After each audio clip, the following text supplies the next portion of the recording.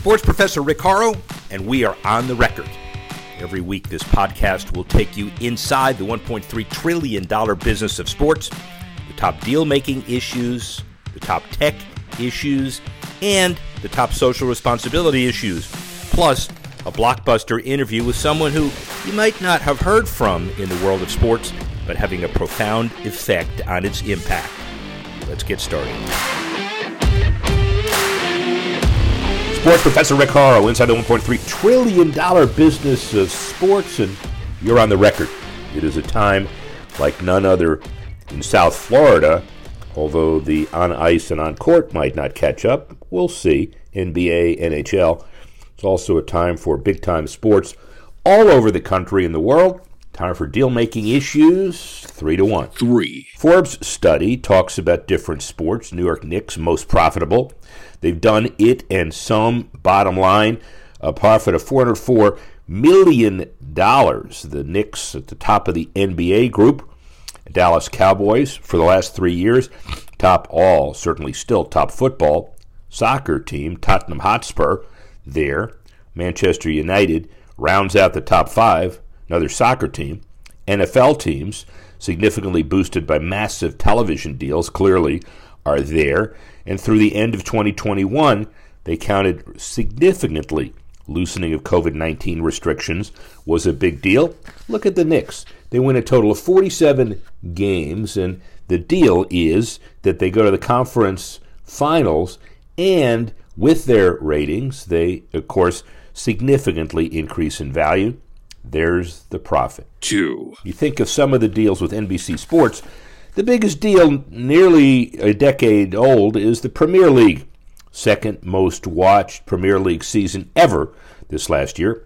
It delivers the 2 most watched Premier League matches in U.S. TV history in 2023. Peacock sets live streaming records. 4 Peacock exclusive matches, top 750,000 viewers. NBC Sports fans bring closer to Premier League action. A lot of issues there, but also the deals around the shoulder programming. The Men in Blazers, Lowdown podcast, the 2 Robbies. Obviously, leading by Peacock, the matches set records for mainstream, simul-stream Premier League matches. An average minute audience, AMA, about 510,000 viewers. That's huge. 1. It's kind of a combination, and the number 1 is important to me. The Miami Heat, the Florida Panthers, talked about the history years ago.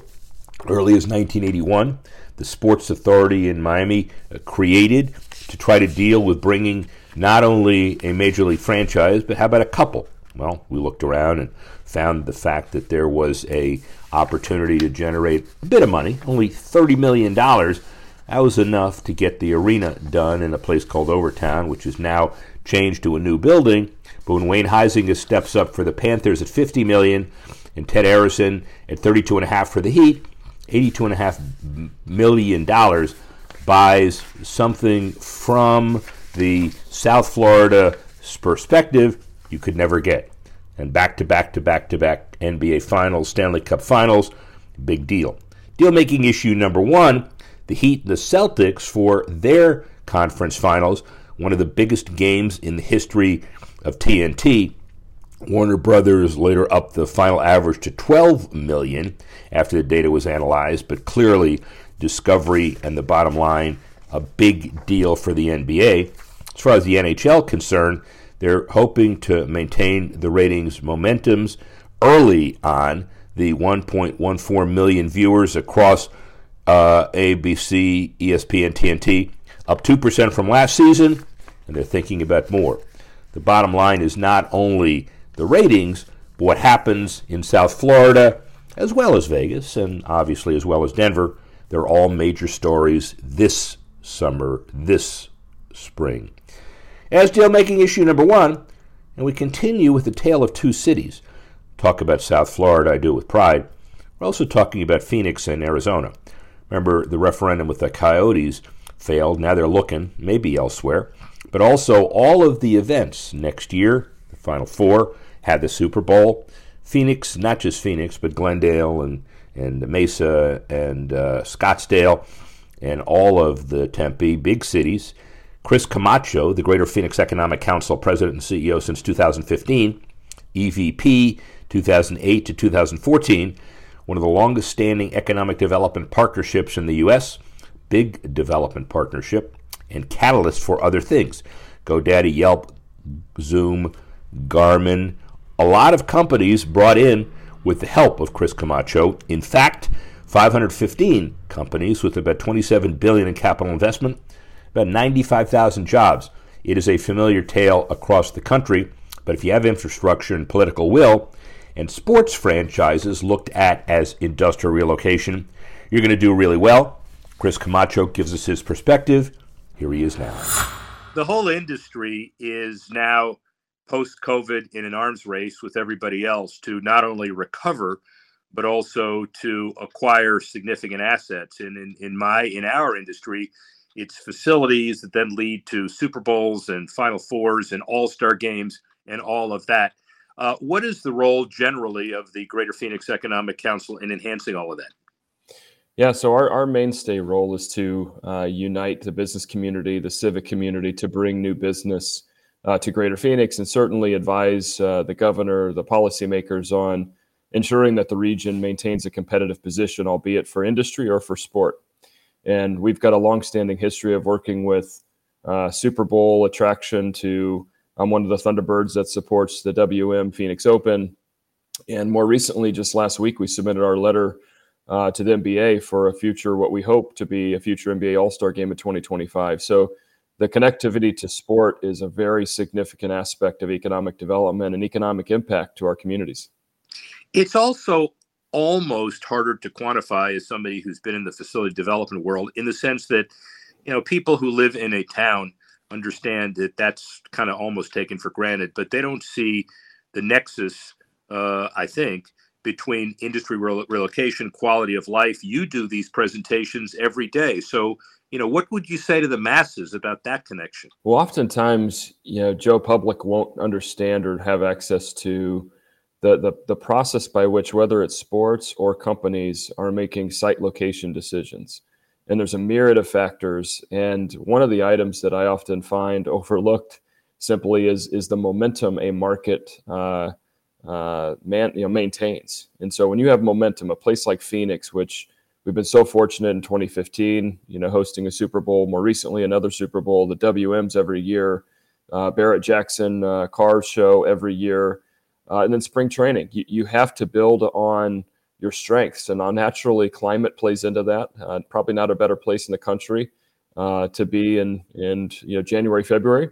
And so we were able to lure a lot of new enterprises to Greater Phoenix. And I've got a really exciting one that I'm hoping we'll be able to announce next quarter in the racing scene that we've been working on for the better part of a year, to bring another racing aspect outside of PIR, which is a really exciting Phoenix International Raceway, another big race to the market. So it's exciting to be part of that, and we get the business community, the civic community engaged in that process, and really how the residents benefit. The economic diversification sports play is a very significant role. And then ultimately, these are added dollars that are brought into our community and spent in our communities. If you do a street race, don't do it in the summer. It's going to melt all those tires, pal. I got to tell you. I promise you. Yeah, we won't be doing July and August in Phoenix, even though it's a dry heat. I don't think it matters at that point. Dry heat. Try to play golf in that dry heat, but that's another matter. So I understand that you've done this for 9 years as president and CEO, and you were EVP since 2008. You're a pro at this, and it's a combination of leadership, analytics, politics. What are the necessary tools in your toolkit to attract and retain businesses? Sure. Well, we try to keep the politics at a minimum, best we can. But certainly when you have the public sector engaged, which you need the public sector engaged, you need the elected officials that represent the people to have a seat at the table, because they're working alongside business leaders to ensure that our market cultivation is attractive. So whether you're trying to recruit a startup company or grow a startup company, or you're trying to recruit Apple and Microsoft, there's levers that have to be pulled to do so. And traditionally, markets are in a position to produce high quality labor, STEM talent, modern infrastructure is needed. All these facets are under review by these global companies. And then as it relates to sports, it's really not that dissimilar. You have to have a market where the elected officials are supportive of wanting to recruit these big events. You have to be in a position to have an airport and even public safety teams willing to lean in to support these major events. And then more recently, in about the last decade, you have to, I would argue, have to have a mega events fund, because these locations, there's so many new stadiums going up. There's so many new requirements that these major leagues are requiring, that if you're not playing at the top of your game, there's going to be another market that will want to win the business. So as much as I despise incentives and wish we didn't have to utilize those as a vehicle to recruit companies and recruit big events, the economic return speaks for itself. And so that's really where we see us judiciously utilizing those kind of funds. You can despise incentives all you want, but if your neighbors use them, you're going to hate them out the door, and you're going to go to an event in the next state. I fear. How similar is the process of, let's say, attracting GoDaddy and Yelp and Zoom and Garmin and Amazon to attracting a Major League Baseball All-Star game or an NBA All-Star game, for example? Yeah, I would say the difference is on the former example, there's very significant analytics that go into understanding, do you have the real estate? Do you have the requisite labor force? Do you have the right infrastructure needed for manufacturing or technology workers, et cetera? Whereas on the sports side, there's generally a handful of markets where these big events want to go to. And that's driven by weather, it's driven by scale, meaning, can your stadium host this kind of mega event? Does your downtown and your location have all the requisite amenities, the hotel nights that a major NFL Super Bowl will entail, for example? So it is a bit different in terms of, the kind of general process. But as it comes down to it, organizing the market, sports really, I think, creates a fundamental discipline for how a market goes after something big. And that takes the Convention Visitors Bureau, the tourism leadership of the state, all the way through the economic development and civic leadership to say, do we want to continue to host these mega events? Well, when you have a Super Bowl that brings in $800 million of direct and indirect economic impact, that tells a pretty significant story. And in addition to that, one final thing I'll say about that too is this last Super Bowl, I don't think we've ever had kind of the brand visibility for Phoenix globally that particular game with the Chiefs and Eagles afforded us.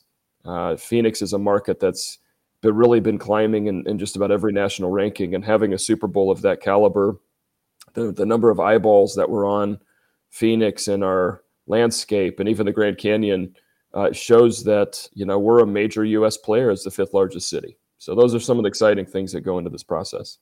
Facilities are also an important part of this sports world, because you can't have the mega events without stability in facility issues. And so I know the Diamondbacks are coming to the end of their lease, and you got the Suns and the Cardinals. You talk about the Coyotes. That's a changing landscape every day.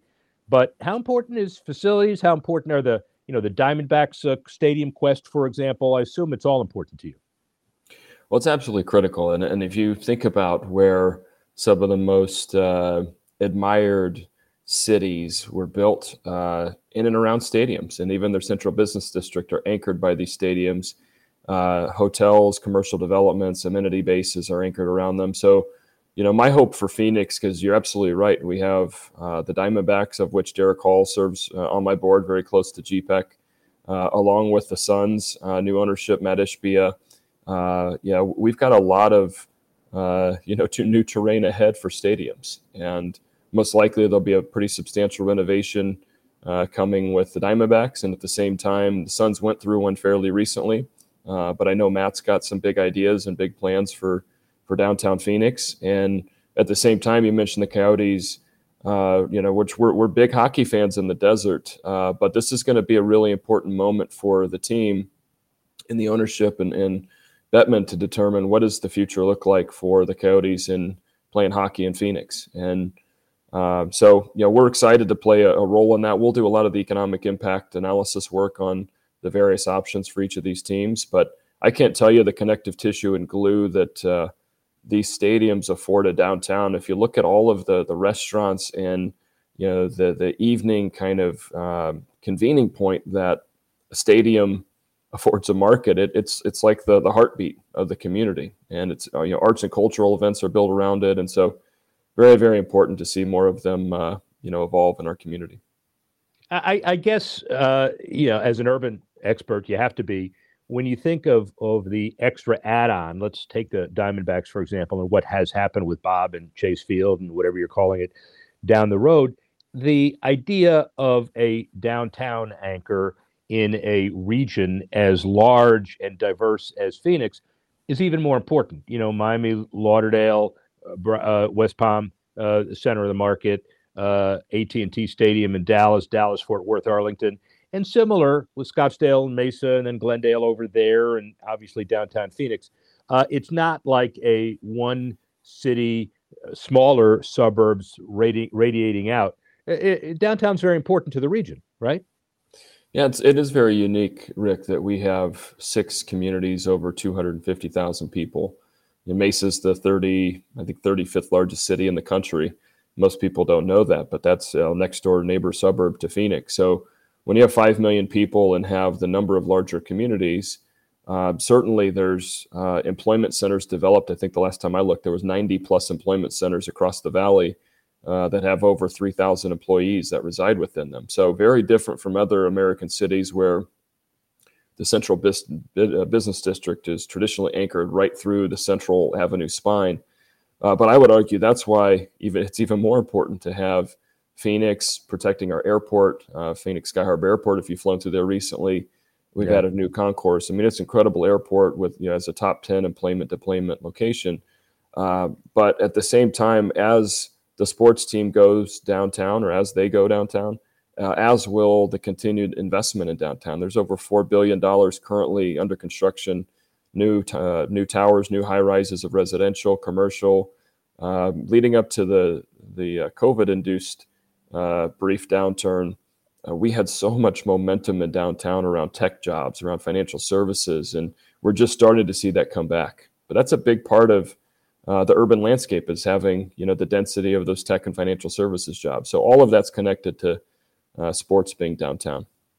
You legitimately take credit for, and I'm sure it's an understatement, 515 relocated companies, about $27 billion in capital investment, 95,000 jobs, and more now.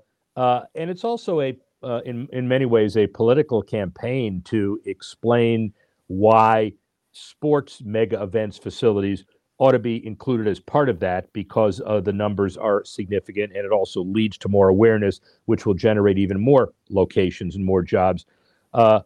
Difficult to do? Is it easier because you've accomplished it in certain ways with a couple of teams, and it's easier the next time? What's your take on all that? Well, I've been at GPEC, as you said, for what feels like an eternity, but the last 15 years. And when you do this kind of work with the partners that we do, certainly you build a level of credibility where the market responds when you're advising or directing the market needing to go to a certain direction. I will tell you, sports, I would argue it's probably one of the most competitive eras we've ever seen. You have an era where the general public, while big sporting fans, aren't necessarily wanting to utilize taxpayer dollars as regularly as they did in the 80s and 90s to help build stadiums, or even put tax strategies in place to either reduce cost or have recapture mechanisms for ownership to recapture some of the investment dollars required. So all that being said, not only do you have the in-market requirements of educating your market, showing the value proposition of why sports matter, then you have, as what we talked about earlier, the national landscape of markets that are extraordinarily competitive. And so I'd almost put those in 3 classes. You have markets that are emerging. I'd put Las Vegas up the road from us in an emerging category, very aggressive with now the A's and Raiders. And you have others that I would say on the other side of the spectrum that are just holding on. And when I talk to other owners across the leagues, they talk about how hard it is to operate in those particular markets. So, and I would put Phoenix more in the emerging market because we're still aggressively trying to, see our teams be successful. So you have all of that myriad of complexity, but being there as long as, our team has been there, we're definitely a respected voice in partnering with our governor, with our legislature, our city mayors, or supervisors at the county level. And I would argue that's what it takes. It takes the quantifiable evidence, taking out the politics. What you said, if you want to sit this out and let another market compete with you, you're going to lose.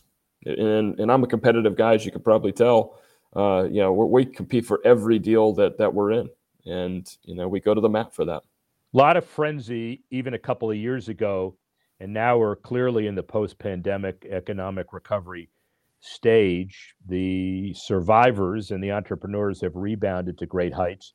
What's your take on, historically, when you look back at the Spanish flu and Yankee Stadium and others being built in a large response to post-Spanish flu economic recovery, and now, 100 years later, we have gathering picking up momentum. You have infrastructure that's being developed as an opportunity to hasten recovery. You see a parallel there? Well, I definitely feel like sports are a uniter coming out of a major crisis. Whether I go back, I just watched the 30 for 30 with George Bush and 2001, 9/11. If that doesn't get your heart beating on Memorial Day, I don't know what does. But that's well, it does. That year is especially significant for you guys. I mean, for a lot of reasons, right?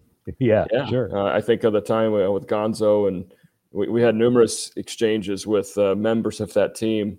And again, that's our hometown pride, right? That 2001 season. But, I look at sports as the unifier for the broader public, and, coming out of a crisis, whether it's a 9/11 type crisis or a major pandemic that, led to the market feeling very vulnerable. There's no question that, I think when Cactus League, formally came back, the spring training, there's half the MLB teams are out here. And unfortunately, we had just got into that in 2020. We were ready to kick off the season, and obviously that didn't happen. Yeah. And seeing them come back in full force, it's just, you see all the different jerseys in town and in that March timeframe of the fans across the country, and Scottsdale and Goodyear and Glendale. All these cities are so hospitable. And to me, that's what Greater Phoenix is all about. It has this very Midwestern feel, Midwestern work ethic with this Southern California welcoming vibe. So you merge those together, and that's what these visitors get, coming in from all over the country. But that's how I view, these mega opportunities sports-wise coming out of these pandemic, type experiences. It reunites the community. So finally, where is Greater Phoenix 5 years from now, broadly defined? Well, my hope is that we continue on this trajectory of being one of the most dynamic, innovation-centered economies in the country. I hope we'll be anchored with a few other major sports locations that bring about, new fan bases coming to Arizona, getting exposed to Arizona. There's no question that our hand out in the Sun Belt, we're a place that people want to relocate to. And yet my job is to make sure, as we transition governors, which we did recently from Governor Ducey, whom fellow Thunderbird, worked very closely with him on a number of things. Now Governor Hobbs, who I work very closely with on her transition team, how do we continue to advance this economy and understand all the levers that are needed on everything from water stability to air quality, the right smart growth principles. And I can tell you, I think we're in a really unique position. And personally, I view, myself and my team's role as, we have to set the right terrain and strategy for the next 20 to 30 years so that our kids and grandkids want to live and raise their kids in Greater Phoenix. And so that's kind of the mindset we take about all the work that we do. We'll do more of these around the country, but clearly Arizona, one of the first and best examples of what we're talking about. And now that we have other franchises in Arizona that, for example, the Diamondbacks, their lease is up soon, public-private partnership cooperation is more important than ever. Sports Gaming Minute, micro betting. We haven't really heard about that a lot, but how about if you want to bet on will Cleveland starter Shane Bieber's next pitch exceed a certain mile-an-hour threshold? for example. Next pitch, a ball and strike on another screen. That's flying in. You didn't think it was possible, but yet Sports Radar, a provider of data and analytics, says micro betting accounts for about 1.5 billion to 2 billion in handle now.